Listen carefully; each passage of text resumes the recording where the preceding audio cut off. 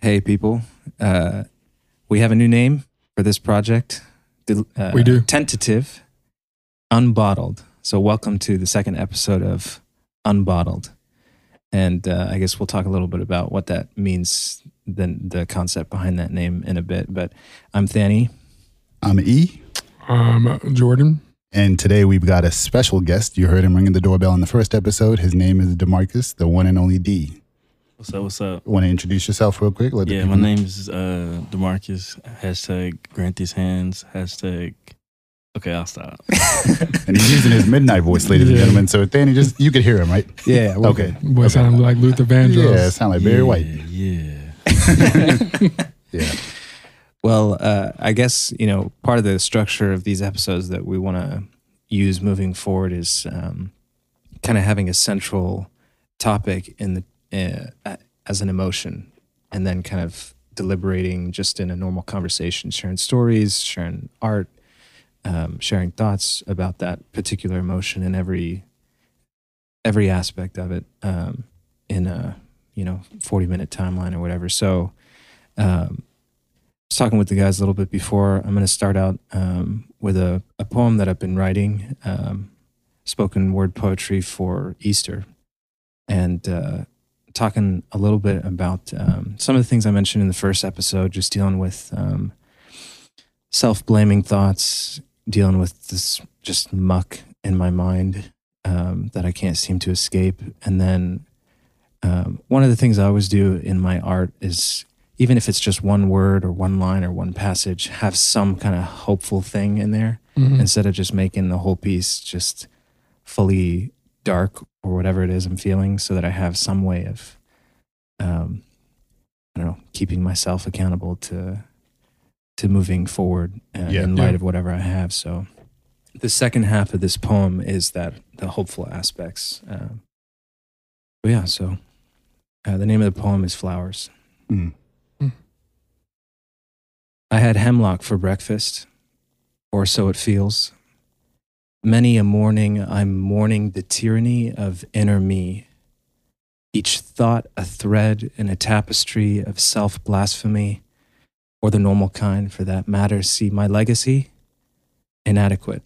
I'm a cavity, cancerous, a factory fashioned to miscarry every good thing. It's all my fault. A crackpot hitting every pothole and pitfall on this black top that I call my scattered brain. Thani, hypocrite, how unchristian it is to partake in the masquerade. I seek rescue from the shrapnel in my mind. See, I've always sucked at Minesweeper. Who else thinks like me with misplaced hopes, victim to their trickery, subject to the vacuum of anxiety, addiction, apathy, that hellish trilogy, casualty of the maggoty blackness, the pathogen so known as shame, endlessly enslaved to its refrain, wearing emptiness like a necklace smelted from the embers of abandonment. I need a new song. And what more eloquent lyric existed than God so loved?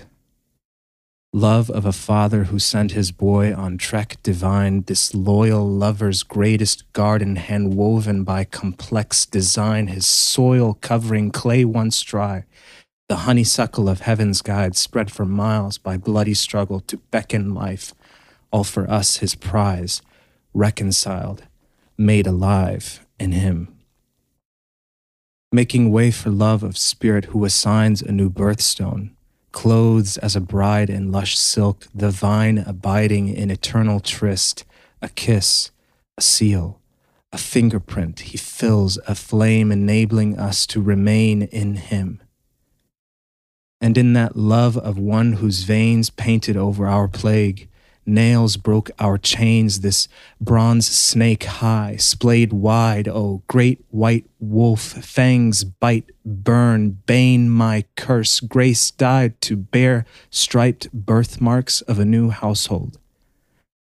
A sunflower, love's power just towered, ages of estrangement undone in 1 hour.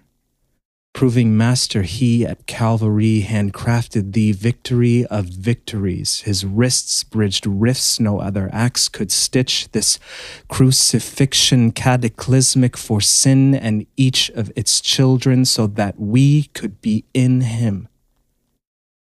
Our birthright is a new hearth. Childlike we in its warmth with joyous voices sing, God so loves you.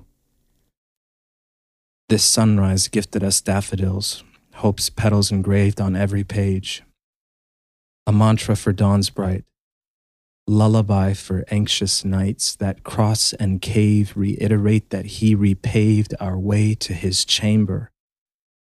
The taste of his presence, pleasant, a nectar endlessly quenching, faith, its entrance. Take a gamble, I swear, this love won't fail you. Wow. Yeah. Snap it I up. wanted to snap doing it, but I didn't want to interrupt. Yeah. Okay. Yeah. If y'all could react to that in one word, what word comes to mind? Powerful. Yeah. I'll say passionate. I'll say, it's going to sound weird. I'll say naked. I'll explain mine later. Okay. But yeah, what was your inspiration with that, Danny? Well, like I mentioned earlier, I mean, I've been struggling with some of those ideas that you may have heard in the first few stanzas, just thinking about feeling trapped. This was one of the lyrics that didn't make it in the end, but like, my mind feels like a minefield, you know, because I'm just struggling a lot these days with just thoughts, contradicting thoughts, interrupting each other. Like, it's just, there are lots of times where I'm struggling with like just serious noise, cacophony in my brain, you know? And it's exhausting, and a lot of it kind of brings me to a place of feeling just hopeless and unloved. I mean, the last line in that first half is wearing emptiness, like a necklace smelted from the embers. That was my favorite line. Yeah, that was mine too. I was going to ask you to repeat that. Sorry, we interrupted you. Repeat that one more time. Wearing emptiness like a necklace smelted from the embers of abandonment. So struggling with just feeling unloved and empty in light of that feeling. And so the rest of the poem is kind of a response to that line in particular, of all the ways that God in all three persons have demonstrated deep love in the past, present, and future. That kind of, my hope is that I really wrote this poem for myself more than I wrote it for the people that I was intending on performing it for, but I knew that it would reach somebody, you know, like me. But really my hope was that if I could get down on paper ways that I knew that I was ultimately loved, by the person who doesn't fail in loving, that I could start to skirt some of these feelings of abandonment, feelings of not being loved, find some hope in those words. So that's kind of the conception. I use flowers a lot. I mean, there's a lot of language around beauty too. Finding beauty in that love, which is why the poem's called Flowers, and there's a lot of imagery there. But that line stuck out to me immediately. But you said the necklace is made out of embers. You said embers of what? Embers of abandonment. Embers of abandonment.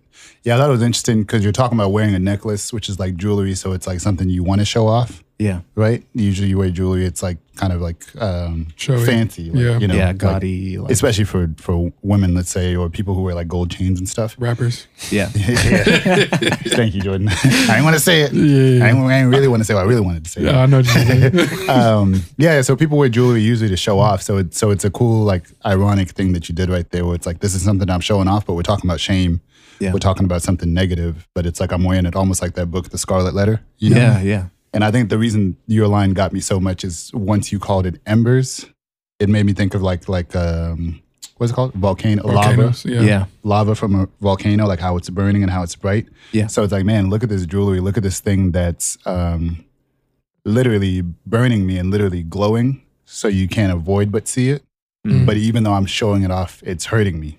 Yeah. You know? And for me, at least, I'm curious what shame feels like for you guys. But for me, to put it simply, shame feels like at any given moment, 1,000 people in the room are staring at me naked. And that's why I said that was my word. Oh, yeah. Staring at me naked and nitpicking every one of my little flaws. Like, I'm literally exposed everywhere I walk around, you know? So, yeah, what does shame feel like for you two gentlemen? For me, at least, I mean, going with powerful, but with the whole, embers thing, like I feel like immense heat. Like, like when I do something that's like either shameful or something that like I feel like all eyes are on me. Yeah. Like everybody's looking at that one thing or looking inside me. It's like I clam up, like I tense up. Yeah. And then it's just like immense. Like I get warm, almost to a place where I'm just like, bro, I'm hot because I feel like what I just done is like everybody in the room is like could be looking at me. You know what I mean? Yeah. And so that for me, like shame, like looks like that, from like an outside standpoint, but like inside as well. It's like, just feeling that sort of sense of, immense guilt. That like, I'm like, there's nothing that could take this guilt away in that sort of standpoint. Yeah. And so for me, that's just like, that's what I oftentimes see it as. And so, yeah. Brings me to a story, but I'll say that. And when you said intense heat, it just made me think there's few things more excruciating than getting burnt. Yeah. You know? So it's like mentally you're literally getting, not only are people staring at you, but they're like watching you burn, or them looking at you is making you feel like you're burning. You know? Yeah. Yeah, and like to say what you were saying about the necklace, it's crazy too because the necklace is something of importance, right? So it's crazy how like the shame is a necklace and it's quote unquote important. Yeah. But it's like you don't want people to see it, but it's a necklace, you know? And so I mean, like for instance, a lot of people wear crosses and supposedly to each his own. It's important. It's signifying something. So it's kind of like that was just a drop mic bar because the necklace is something like where it is just showing off, but it's also like maybe like grandma gave me this necklace, so it's like, hey, I wear this with pride. I wear this with, you know what I'm saying, or you know, like something in the family emblem or something. So it's like, no. The reason I had a reaction was because that kind of, I have been thinking a lot about.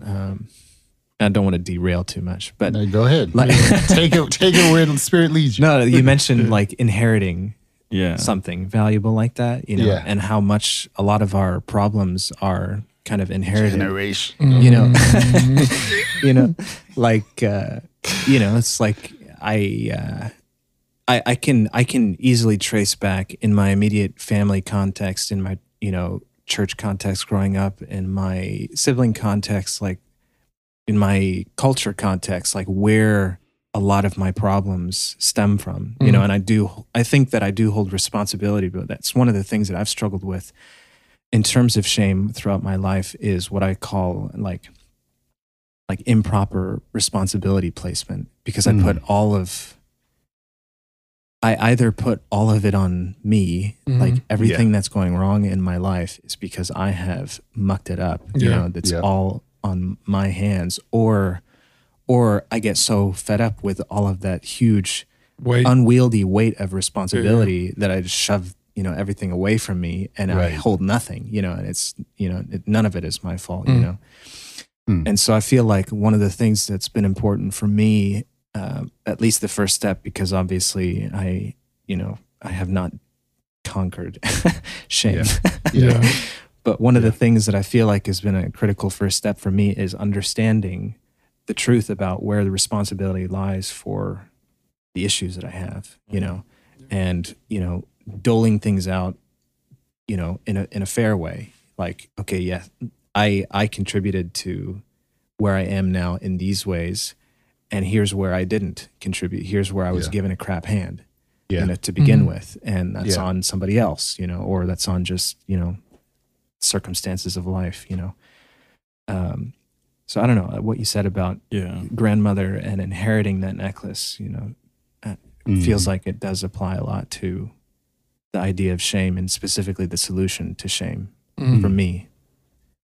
Yeah. Yeah. I mean, like I said, it's just like I said, it's crazy how a necklace can mean so much. And so, I mean, like I said, that bar is fire. Like I need you to just text me that one so I can kind of, because it's just kind of, it's kind of like NF, he uses something that's just like what, and then just makes it. So that was just like a NF moment for me or whatever. High praise. Yeah.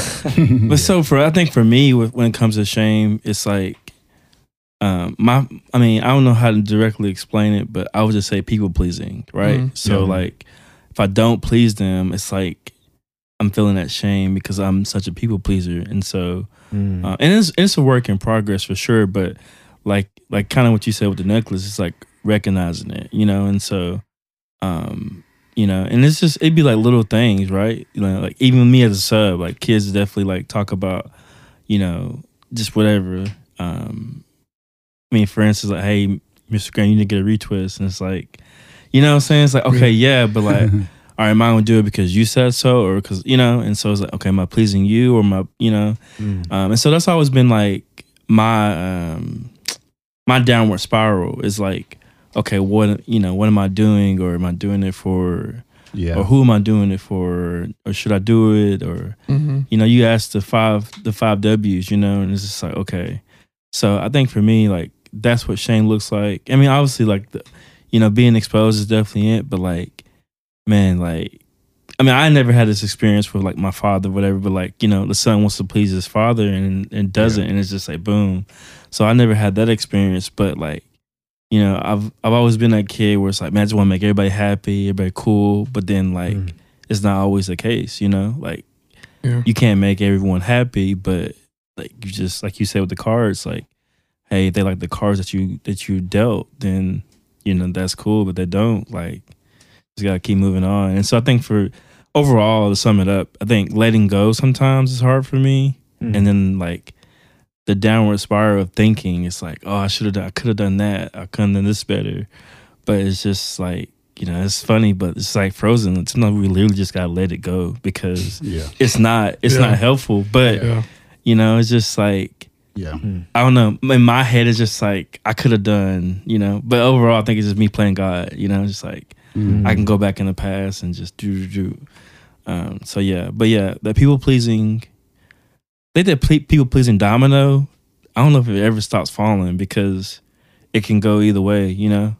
Like it can fall forward or it can fall backwards. Right. So I fall into that oftentimes. I mean, even in the sense of like trying to hide it, like. So that necklace is like, I tend to tuck my necklace, like tuck my chain inside, just so I'm like, yeah, I'm wearing it, but I'm not trying to show it off. And so in the regards to like people pleasing, it's like, I do so much for other people to try to get them to see it or to try to get them to notice. And then when they don't, or when they do, but they notice the negative, then I'm like, dang, like, why do they notice the negative? Like, and then I feel that sort of shame of like, man, I should have did more, or like, I should have done this to help this other person, or if I would have did this. I start thinking of like other scenarios that just sends me down this downward spiral of like all these different scenarios that literally would never happen. Yeah. But it's like I can fool myself, and they would never know it because it's like I'm hiding that part of myself. Yeah. To the outside world. So in the outside world, it's like, man, I'm just doing things just because like I care and I love you. But deep down, I'm like, I'm doing this because I want you to think the best of me. I want you to I want you to actually like me. I want you to think the most, like, the highest that you can think of me. You know what I mean? Right. And when you don't, like, that's when I'm like, man, I'm like, that's the worst. And then I'm in that sort of guilt of like, man, if only this person would have did this, or if only they would have saw this gift that I gave them, and like, you know. So would you say that that's like, it's a fear of rejection is the root of what you're? Yeah, I mean, I would say they kind of work hand in hand. Like, yeah, that sort of people pleasing, and then also just trying to not have that person reject the things that I do, you know? Because when I feel rejected, I feel like unwanted, and I feel those sort of spaces where I'm like, I try to do more when sometimes there isn't anything that you can do, you know? And so, and like I said, that's when I start feeling that shame of like, man, I should have done more. Like if I would have done more, these things would have changed because of that rejection that I got. Because it's like, they didn't receive that initial wave. So it's like, okay, maybe on the second wave, and maybe on the second wave, it needs to be a lot bigger than the first wave, you know? Almost in the sense of like, if you're ever at the beach and like you're trying to catch one of those waves, and like you get on, like you're on a boogie board, and like you catch that like little that little bump, and you're like, all right, bet, but it wasn't enough, so you're like waiting for that like big huge one that's coming, you know? And thinking, oh man, I'm about to have the time of my life, but then you get knocked off your board, and then now you're in that sort of spin out, I guess. And so like, I feel like that tends to happen to me. It's like I'm thinking that this next wave is about to be the best thing ever, but then it like swallows me up. And so And you know, I know you about to say something, E, but just real quick, just I think something that really is helpful in the people pleasing world is like, at least for me, like I try to remind. I mean, I don't know if I remind myself a lot or tend to, but I think it's where you get to the point where like, hey, I can't control them, you know, but I can only control what I do or what I give, and that's it. And it's hard to pump those brakes on that because you want to like people please, but like I'm starting to learn like, man, like I can't. I can only control how I deliver, how I give it to them, or however that control is, but I can't control their response. I can't control their emotions. And so once you kind of get to that, and maybe that, I don't know where that bridge point of like looking down the cliff and like, okay, this is it. Like, I'm not sure if that's the bridge point where you just looking down like, hey, I ain't got nowhere else to go. But once you do kind of understand like, hey, I can't control this situation. I can't control their reaction. I can only control what I can do. But I don't know, it's still, you know, it's helpful, but I think it's more to it. But I don't know, for me, I feel like that's it. Like I'm looking at a cliff and it's like, all right, if I jump, that's it, you know? And so maybe that is a stopping point where like, hey, I can't control this, you know? So maybe it is like, I can control my decisions. Okay. Maybe I shouldn't have blah, blah, blah. And even in the past, like, hey, I can't control it. I can't go back, you know? So it kind of does help a little bit. But like I said, I don't know if that's like, all right, we're cured. If I can just, you know what I'm saying? But like I said, I know you about to say something, but I just wanted to say that because I think it is a key thing, because it does show vulnerability for you, and then it does show like someone with glasses, you know, like glasses off, I can't see nothing, but then I'm visible and like, okay, wait, I need to control what I can control and not worry about them. But that statement is so crazy, like in the rap world or in general, like I could do it myself. And it is a kind of a enigma of like, you can, but like, you know, like I know me and you are big in movies, so it's like, look, bro, Marvel is nothing without the cinematographer. You know what I'm saying? Like, sure, the producer can write great stuff, but like, if you ain't got the cinematographer, like none of the stuff that these people really see. No Thanos. You know what I'm saying? So, but it's kind of like that, where it's just like, you know, you just the background and just seeing those things where like you really control. And I think overall in the world, it is control. Like, you know, food control, like portion control. But we all just want to consume something more. But I think if we all just kind of figure out what control looks like, you know, maybe it's not two hands on the wheel. Maybe it is one for a little bit and then go on. But yeah, I think, like I said, I don't know if that's a cure, but I think that's kind of where I'm seeing in my life, like, hey, like, D, what can you control? And that's the question, you know? But. On control, I think about, so I guess because we're talking about shame, I was going to ask you guys earlier, where do we think shame came from? But I know at least in the Bible, the first time we see it is literally Adam and Eve in the garden. after they've fallen and eaten the forbidden fruit, and then they become aware that they're naked, right? And with that, before that moment where God began to curse them and chastise them for doing the wrong thing, before that moment, God was completely in control. All they had to do was trust him, you know. But then they took it upon themselves to have a certain level of control, to have a certain level of doing the right thing versus doing the wrong thing. Then they get in trouble for it. And then they also find out, oh, we're not perfect and we're naked. Yeah. You know? So it's interesting. I think shame does go with control. But I was actually going to get into story time. Yeah. Hold on, before you get into story time, I was about to say to that sort of same breath of like your poem to that hypocrite line. Like oftentimes I think of that sort of line of like, even like piggybacking on that story that you're saying, like I feel like they were like they believed it and then they didn't believe it, you know? Yeah. And it's like, and then at that point they were like, we're a hypocrite because like we were given a promise, we were given, hey, you have everything that you need, that, and just don't eat of this tree, you know? And then they do it and then they're like, yeah, you know, and they're like, oh snap. Like yeah, everything that they thought would be better is now worse. And like you said, now they feel that immense shame, and then also being like, man, we're a hypocrite because we believed that God was, he didn't withhold anything from them. And I firmly believe that they believe that he wouldn't. But I think that sort of when, like you said, the enemy kind of tempted him to thinking like, you can be like God. And they're like, you're right. yeah, I can. But it's like, you can't. Like, you can't take control of your life when you think that you can, because when you do, it throws it into total chaos. And if you can believe that lie, you know, that makes you sort of, and so like I said, that sort of tends to happen for me in that sort of hypocritical line. So anyways, I wanted to touch on that because like that line too also was like very impactful for me at least, because it's like I tend to tell myself all the time, I'm like, I believe this. I believe that like, you know, God intercedes before me, or like, I don't have to feel shame, or I don't have to feel all these different things because like, like he died for these, these things that I feel, you know, this guilt, the shame, all those different things. But then on the other side, I'm beating myself over the head because I'm like, I didn't do enough. Right.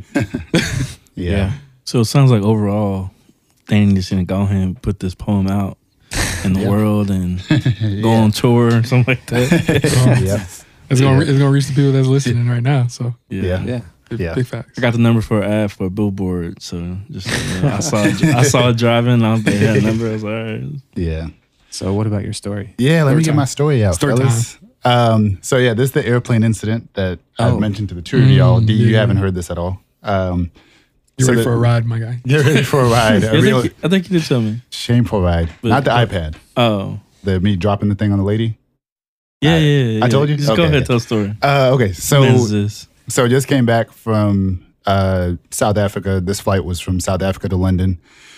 And this story to me was like a really big eye-opener to myself as far as how I process people-pleasing, like you've mentioned.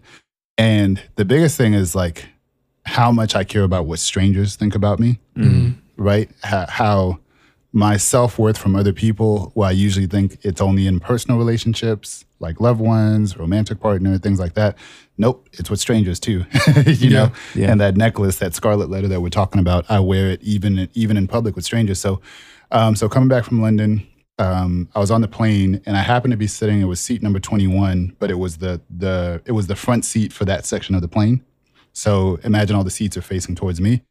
It was literally facing a wall, right? Yeah. So first thing I do getting in the plane, being a taller guy, I just want to stretch my legs and stay standing until the takeoff time. I know what that's like, 6'4". Yeah, he knows. But don't put me on the aisle. Do not put me in the middle seat. Right, yeah. So I'm already happy. I got the front row seat, this and that. So I'm standing and I'm stretching my legs like this. But as I'm doing that, the whole cabin, a good 10 seats or so in the section that I'm sitting in, 10 rows of like probably, I don't even know, 30, 50 people. Yeah.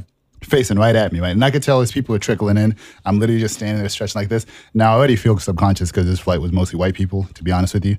So I'm already thinking, and I'm coming from South Africa, which has its whole racial history and everything. And I'm sitting next to a white South African couple as well too. So I can already tell some people are just put off just by me just standing there, right?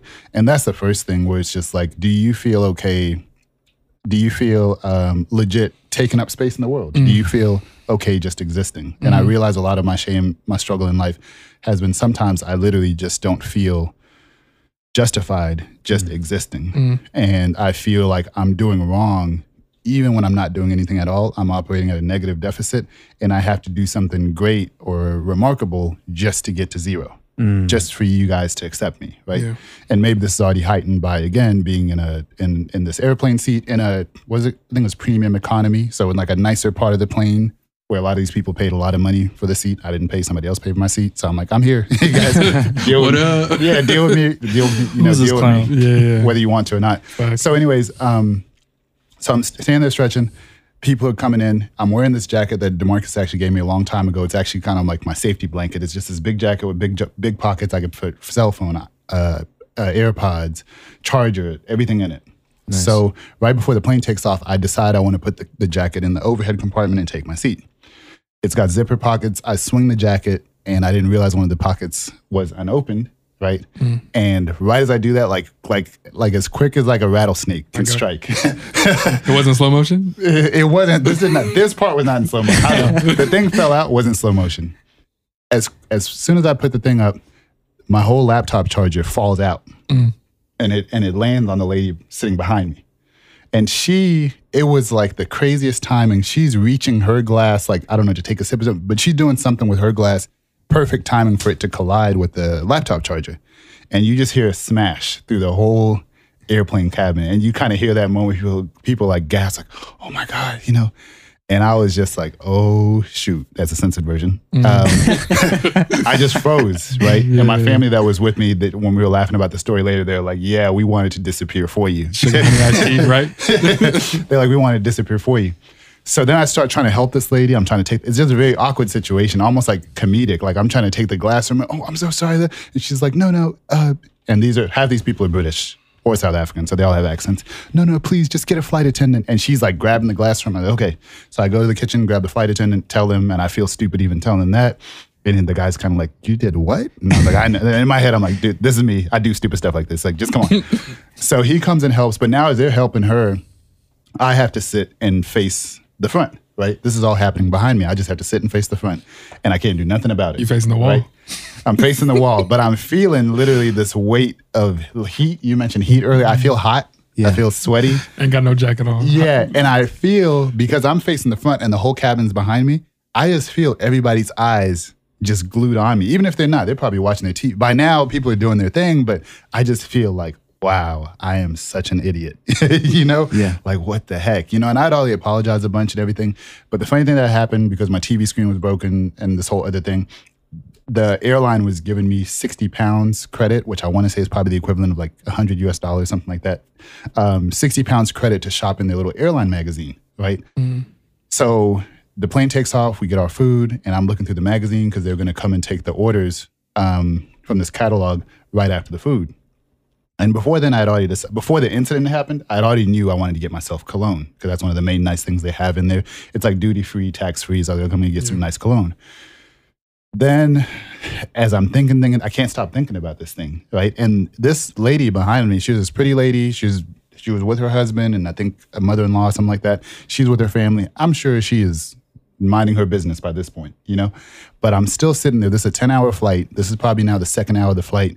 And I'm telling myself, I have to make it right. I have to make it right. I have to do something. I have to make it right. So I decide, the genius idea, that I'm going to buy her perfume and I'm going to hand it to her as we get why are you laughing? I'm going to buy her perfume. I'm going to hand it to her as we get off the plane. Everything's going to be made right in the world. Not only am I somehow going to erase the incident that happened, but I'm going to earn the good graces of this strange lady who I've never met, who I'll never see again. Right? Yeah. So I'm thinking through it, and I'm literally picking the ladies' perfumes, and then I'm budgeting. At first, it was funny my mind, I went through a whole transformation stage. At first, I was just like, yeah, I'm spending the whole 60 pounds on this lady, you know? And then I was like, damn, but I really wanted something too. But it's like that stick in my head is hitting me over the head. Nope, you don't deserve anything. Get everything for that lady. Then eventually I kind of relieve myself a little bit. No, okay, I'll spend half of it on her. I'll get her something for 30 pounds. I'll get something for myself too. And then eventually I'm like, hey, what are you doing? You know, like I've been in this shame loop enough, this people-pleasing loop enough, where now at least I can catch myself sometimes even while it's happening. Usually I can catch myself after the fact when I'm analyzing something like the next day or two. But in this moment, maybe because the plane ride was so long, I was literally sitting there like, wait, are you, like, you can't erase what happened. Yeah. You know? Yeah. Are you trying to, like this lady's not going to get off the plane. If you don't get her anything, she's not going to get off the plane and think to herself, oh my gosh, can you believe that guy dropped something on me and he didn't buy me something? Right? Yeah. Some for 60 pounds. Yeah. So that's buy me $100 gift. Yeah. That's why I started to see like, okay, this delusion and this overreaction. It's one thing to feel remorseful, but it's another thing to, what's the word I'm thinking, Danny, where you not banish yourself, like condemn. It's one thing to react and feel sorry, but it's another thing to condemn yourself, right? And literally label yourself to say I'm unworthy, and even to do it for someone else. That lady might have been thinking whatever she was thinking about me, but again, she's a stranger. What does it matter what she thinks, you know? Yeah. So as I worked through that process of really questioning myself, like, dude, what are you doing? Like, chill out. Like, it's okay if you don't buy her anything, you know? And also in my head, too, I was like, I bet you if you do buy her something, she's probably not even going to take it. You're going to have to force her to even take it because she's going to feel kind of weird, you know? So anyways. And the husband going to look at you side. And the husband's going to look at me. Yeah, the husband's going to look at me funny. You bought my wife $100 yeah, gift? What you doing? Yeah, husband's going to look at me funny. And the husband was a super chill, zen looking dude. He looks like he hikes and stuff, you know? But I was just like, okay, so eventually I pep talked myself into not buying her anything at all. I was like, no, like get yourself something nice. And that's when the key question hit me in my head. I was like, wait, I deserve something nice. I deserve to be okay, to be human, even when I've done something wrong. Yeah. And I had to, it was almost like you have the devil and you have the angel talking in your head, and the little angel on the shoulder had to tell me, yes, like you're okay. Even when you mess up, you're okay. You deserve things even when you mess up. So that's what was revealed to me, that I think maybe through my upbringing, maybe being like the good grades, team captain, all these things, there's been so many standards that are built up in my head of you have to be this stellar, amazing person. And not only do you have to do it, you have to broadcast it to the world, even to strangers, even to people you're never going to see again. Because, hey, maybe when you hand her that perfume, like it's going to make her day, and the people around the seats are going to see, oh, that was nice, you know. But it just felt so dumb, you know. And in the end, I got myself, I spent that money on myself. $100? Yeah. Bought some chocolates for my family. Hey, and that was that. But as I was getting off, I turned around and I said to the lady, I was just like, hey, thank y'all for being, to her and her husband, I was like, hey, thank y'all for being so like relaxed about it, because they really were nice about it. I felt like the other couple next to me that had nothing to do with it, they were ready to bite my head off. Anyway, they were just old and grumpy. Who mans is this? Yeah. But I told her, I was like, thank y'all for being so nice about it. I'm so sorry. Like I really am sorry that I dropped that thing on you. And the wife was just like, oh my gosh, dude, like relax. It's okay. Like accidents happen, you know, things like that. So that was the end of the story. And I thought that was a pretty good recovery. I guess it was a pretty good self-dialogue in my head. And it was just a good sign of growth, you know? I won't get into the next story, which I did tell her what happened. Right after that, unfortunately, 30 minutes later, after getting off the plane, I found out I lost my iPad. I left my iPad on the plane, and all that commotion, I lost a brand new iPad on that plane. And the shame loop started again. Yeah. Oh my gosh. And the iPad one, it was like, oh, I'm the one person who would place their iPad perfectly enough to where, because this airport has a cleaning crew, they have a whole lost property department, but the cleaning crew never saw my iPad because of the way I had it sit. And I'm like, man, I'm the one person that's so this and that, you know? Anyways, moral of the story, I guess, is to, I guess, stop beating yourself up. Yeah. And sometimes even stop beating yourself up, telling yourself that it's other people doing it. Telling yourself that it's the voices and the thousand eyes that are on you. Yeah. When really it's yourself. It's your self-esteem. It's your sense of self-worth. These people, yeah, they might react in the moment, but they're not, they're going home and they're going to sleep and they're minding their own business and they're dealing with their own imperfections, to where you think like, oh my gosh, I'm the worst thing in the world. Everybody goes through their own, you know, mental things like that. So yeah, that was the story. Wow. Yeah. Yeah, that's tough. I mean, I think the positive side of that is that like you process it yourself. Because like the biggest thing is like you couldn't call nobody.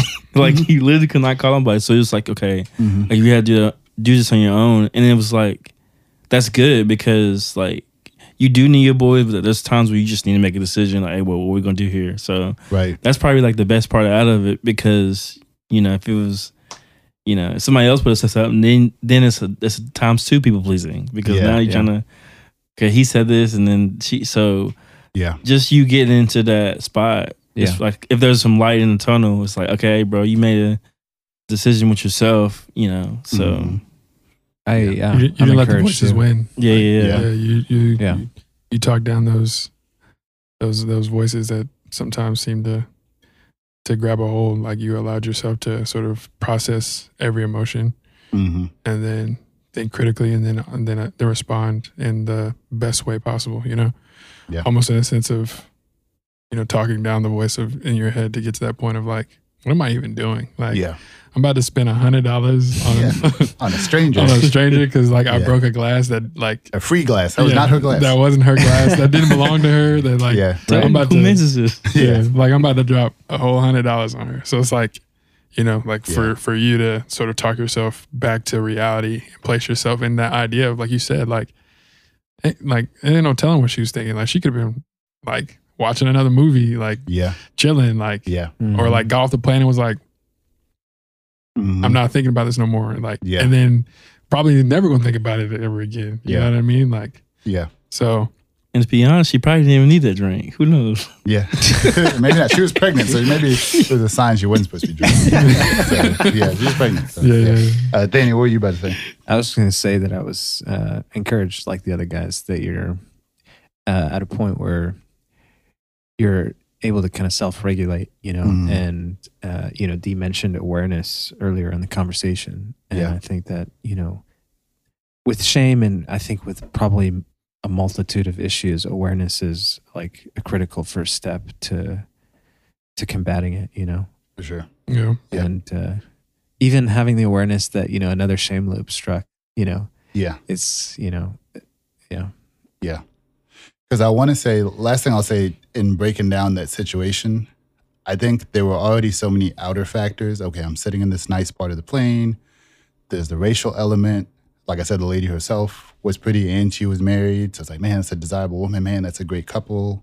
They're happy. You know, all these things I was... The score was already like against you. Yeah, all these things I was constructing about these strangers that was making me feel like I'm less than. Wow. Yeah. You know? And the other funny little thing that happened, like I said, this is a 10-hour flight, y'all. So we were on that thing for half a day. That jacket I put up where the thing dropped out, halfway through the flight, I was freezing cold. I needed my jacket. And I'm like, there's no way you're opening that overhead. Oh my God. I was like, if you get up and reach your hand at that overhead bin, half the people on this plane and they're like, no, not you. They might say, get the flight attendant or somebody, you know? But guess what? Even that, I needed to do a little pep talk. I got my jacket, you know? And but I did it really slow. Like, okay. Slow motion. Yeah, you know. Filling up pockets. Yeah, man. So I don't know. So I guess it was a whole recovery process, you know. Yeah. But yeah, we go through stuff like that. I feel that every day almost. I feel like we go through stuff like that, and it's the craziest thing because I almost feel like we do it more with strangers than we do with people that we know. Who know us. Yeah, I do it oftentimes with people that I don't even have any idea of, like. The job that I work currently is just kind of sort of in that mind space of we put on these big events to sort of get people to, you know, re-sign and rebook. And so like when we miss a step, it's like, it's glaring. It's like, you didn't do enough, you know? And like, but it's like these strangers who probably never seen one of these things before. It's like we could do, I would say like not even the bare minimum, but like we could do it just enough and like that would still be enough. You know what I mean? And oftentimes I get into that sort of mind space of like the strangers are around me are like, they're worth more than the people who actually know me, you know? And it's like, if I need to prove myself to them, therefore like it'll be a ripple effect because then like, they'll be like, man, such a great guy. And hopefully that like, hits the people that I know, even though they know that I'm like, people that know me know that I'm a great guy. You know what I mean? So it's like, just to validate, sort of be that stamp that like, I am a great guy. But it's like, you are. Like, you don't need nobody else to tell you that, or you like, so. Yeah, man. Like, I feel that for sure. I probably would have not gotten my jacket. I probably sat for 10 hours and like, I would have been like, I'm just cold. It is what it is. We rock it 10 hours. 10 hours. I'm good. Like, I would have been like, hey, flight attendant, let me get a blanket. Like, right. This jacket gonna stay up there. Let me get a real blanket because I'm wearing a blanket of shame right now. And it's not keeping me warm. Nah, but I, like, for sure that story, bro, is just a testament again, like I said, to, like you were telling in the first episode, just like growth that you've had, and just to see you sort of, talk yourself down from that cliff of like, because there is a version of me that definitely would have bought that lady perfume no matter what. Like years ago, same thing had happened. I wouldn't have even spent the free $100 they were giving me. I would have added my own 200, get her a whole set, like all this kind of weird stuff, So, Was there ever, I mean, and it's probably not could happen, but was there ever a process in your mind of like, maybe I should move seats? But like, it's kind of hard to do, right? Just because it was, if the thing wasn't full, I probably would have. But no, it was full, so there was nowhere to go. There are no empty planes anymore. I'm like, hey, bro, you trying to trade? Nope, there was nowhere to run. My own family wasn't even looking at me. So Well, any closing thoughts, I guess, regarding just dealing with shame from you guys? Yeah, I mean, there is. Like, we don't have for me at least, like, I need to continue to remind myself, like, I don't have to wear that necklace. I don't have to wear that jersey. Like, like I said, as a believer, like, it's like God took that for me, He wore the shame, he wore the guilt so that I don't have to wear it, and I don't have to feel that moment of guilt. And like I said, that's just something that I have to continue to remind myself, although sometimes, most times, not sometimes, let me say most times, I forget that, especially like in the season that I'm in right now. Like, I could forget the fact of, with the job loss, it wasn't even like my fault. And so it's like, I could forget, man, like, I'm enough, even though this job might have said, hey, you're not a great fit for us. Like, I'm going to be a perfect fit for someone, I'm going to be a great fit for the next job. And so, not feeling that shame of like, I could have done more and they would have loved me if I did this and this and this. But stepping back and being like, okay, like, Lord, this is what it is. And I don't have to wear that. And you go before me and you see me who I truly am. You see Christ in me. And so, not to get too spiritual, but like I said, I just want that to be sort of my theme, especially as I think through. Well, that ties in with what I was talking about in the previous episode. Like, I mean, I think that for us to have hope of continually making progress and beating shame and other obstacles, we have to ground ourselves in like the foundation that doesn't fall apart, And so, I mean, that's one of the things I've been thinking about is, foundation versus furniture. I think that like, we're talking a lot about shame in the context of pleasing other people. And I think that it's critical for us to understand like that there's a value to being encouraged when other people do appreciate us, like having that is not a bad thing, it's not an inherently unhealthy or negative thing. But when it's the thing that is the foundation of the building that we live in and it's not there, because sometimes it's not there. Everything falls apart, and we're in despair. That's not the right way to build a house. But if you also have a house that's got all the right structure but no furniture, that's a hard place to live. It's better than having a lot of furniture and no house. But, still at the end of the day, both of those things they're good. It's just about which one is making sure that things are in the right place, Right. mentally and spiritually and emotionally, Yeah. So Yeah. I'm just encouraged, man. That's really kind of my takeaway is, thanks for sharing that story. 'Cause it is really, it does minister to me a lot personally, knowing that you have these moments of, making progress. Like you said, what you did recently is not what you would have done 5 years ago, where you would have went through with it, or even went through with it to a much more extreme degree. Yeah. I would have bought the perfume, cleaned the glass off the carpet, fueled the plane, bought her and her husband a ticket to Jamaica. Yeah. Whatever it takes, man. Yeah, I think for me on closing and like just hearing it, everybody speak,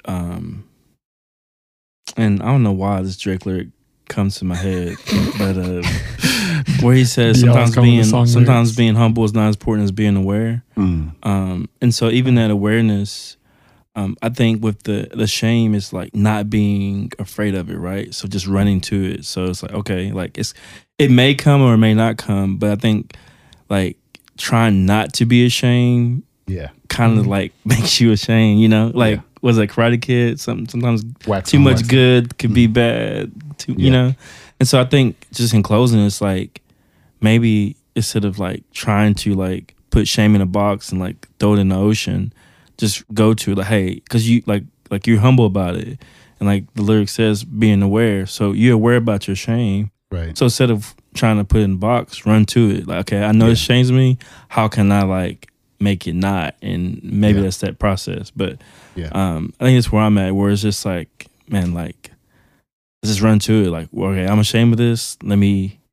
How can I conquer this versus like, continue to be ashamed? Because most people that are ashamed, it's just like, all right, I'm just gonna stay in the house, right? Because then I won't have no shame. But then you have shame because you're alone. So it's like, okay, let's just run to the shame, and whatever happens. I can't control it all. So that's crazy because it's probably a whole another topic for another time. But you said being humble is not as important as being aware. So we are encouraged a lot to be humble, especially in Christian background or religious background. It's always take the lower position, and there is a right mindset in that. And I've always tried in most of my life to be humble.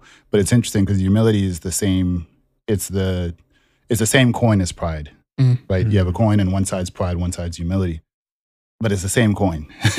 And if you flip it, you got to be really careful. It could land on either side in the same situation. Because like in my situation that I described, I could have told myself I was trying to be really, really humble, but actually I was trying to be so humble as a weird sense of pride that other people would look at me like, oh my gosh, that guy is so humble. Right? He did all that. He made that mistake, but he made up for it. Yeah, he made up for it. Look at him. He's so humble. Yeah. So that's a really crazy mind trick. He gave a free gift that was given to him to someone else.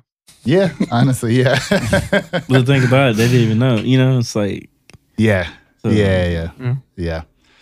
yeah, self-awareness is definitely an important part of it. But I think that is all the thoughts I have for the time being on this subject. I think, are we good, fellas? I think we can wrap up. Yeah.